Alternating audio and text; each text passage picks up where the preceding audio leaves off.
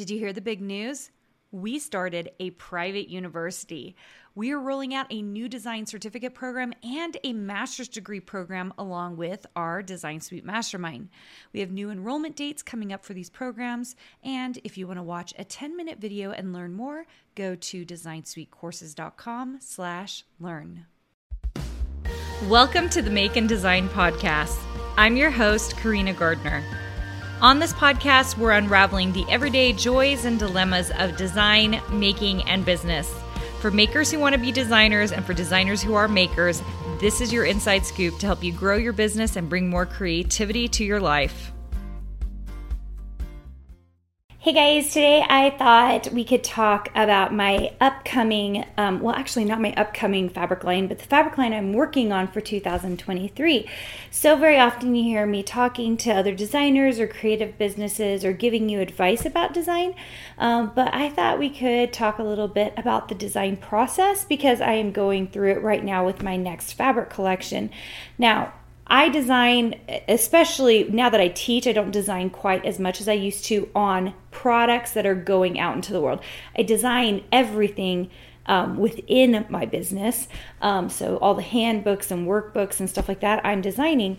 But being able to, create for me 20 SVGs every single week or 20 bundled items or 20 fonts or whatever I'm working on for the week, it doesn't happen quite as much. So I think it's really fun that right this very second, when you hear this, my hope is that I'm actually done with this fabric line. But right this very second, I am working on my 2023 fabric line, which might not even come out until 2024 because I'm running pretty close to deadline at this point, and that's okay. I've told myself it's okay. It's been a busier than normal year as we have been really spending some serious time making Design Suite the best program ever. We've done all sorts of things. If you've been following me on social media or following this YouTube channel or even on this podcast, we just have done so many things to make the program a really rich experience for our members that I knew that I was going to have to take a little bit of time off my own design agency in order to make sure that everything would work. So here I am, trying to get some design work done, and I thought I would talk to you about how the process has changed for me. So when I first started as a fabric designer, I originally worked for Northcott, and I did all of my lines in Photoshop. I did everything in CMYK, and it was a very tough process to get the repeats to work because Photoshop even now doesn't have a great repeat process, which kind of baffles me. If someone at Adobe is listening to this, there is no good reason you can't create the same keyboard increments that we do in Illustrator in Photoshop. I'm just saying, it doesn't make sense to me, but I'm sure it's a programming issue. Anyway, so we did it in Photoshop.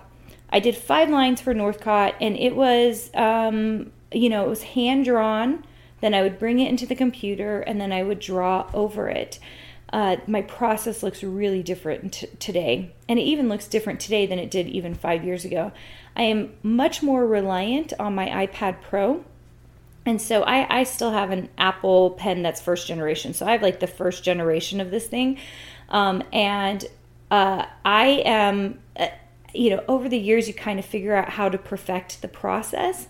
And for me right now, I am in what I call the leaf stage and the foliage stage. So I have dedicated a few days to just building really intricate pieces, and they are not the main flowers. I actually haven't done the main flowers yet. I'm going to do them secondary to this, and I'm doing them all individually, and then I'll pull them into Illustrator, and then I will fix them in Illustrator on the computer. I really often get asked the question, can I just use the iPad? And the answer is no. I think one day it will have the capacity to do what is being done on the computer, but right now it is too new, and you cannot get things correct. Cleaning up, simplifying lines, doing it very cleanly and nicely with your Wacom tablet or your mouse, getting the lines to work correctly, building the layers out correctly. It just works a lot better still on the computer that and choosing Pantone colors you can't do on the iPad, at least to my knowledge at this point in time. You have to choose. So that's the other thing. I don't work in CMYK anymore. I work in Pantone colors for Riley Blake. And so choosing all my Pantone colors, I have a big swatch book that I go through and make decisions on colors and how I want the line to feel, so it'll evoke the correct feeling. And right now, at this very second, I'm in the individual phase.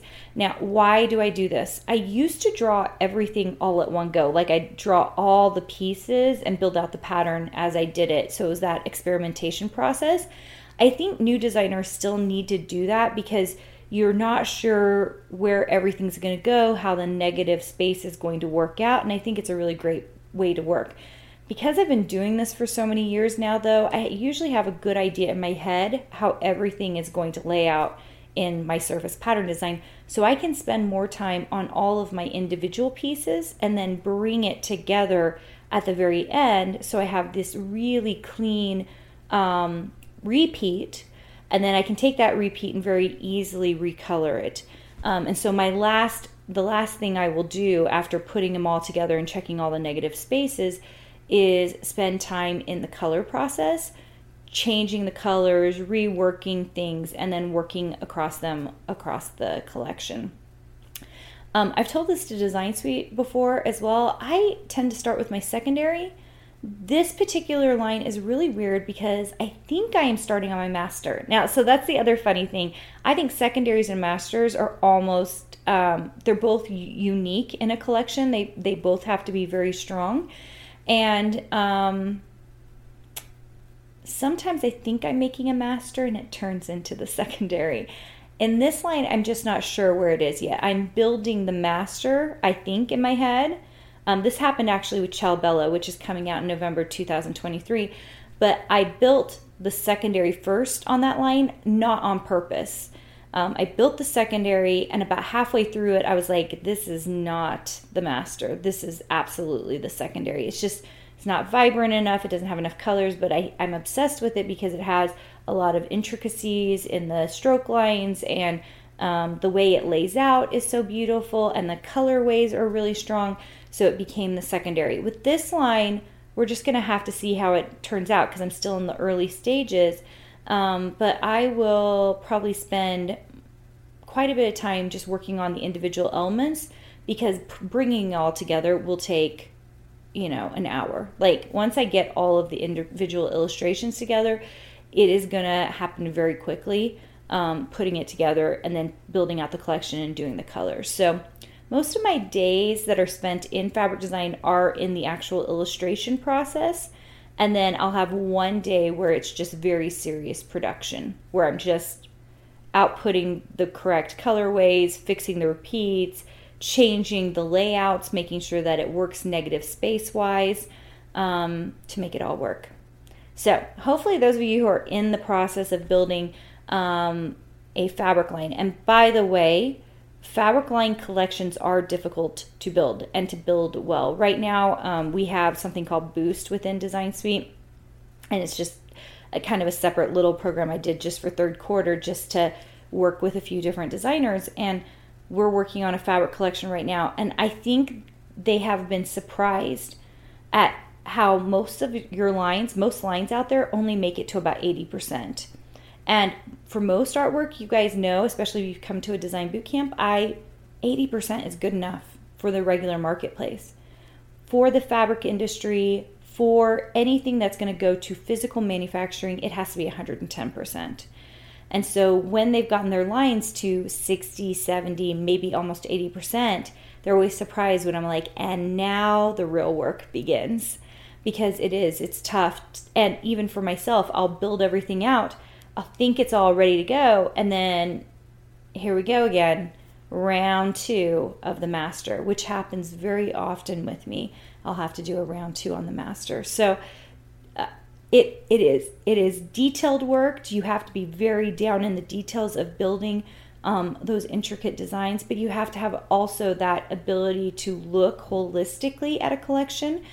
I think that is a skill that can be learned. It just takes a long time to learn.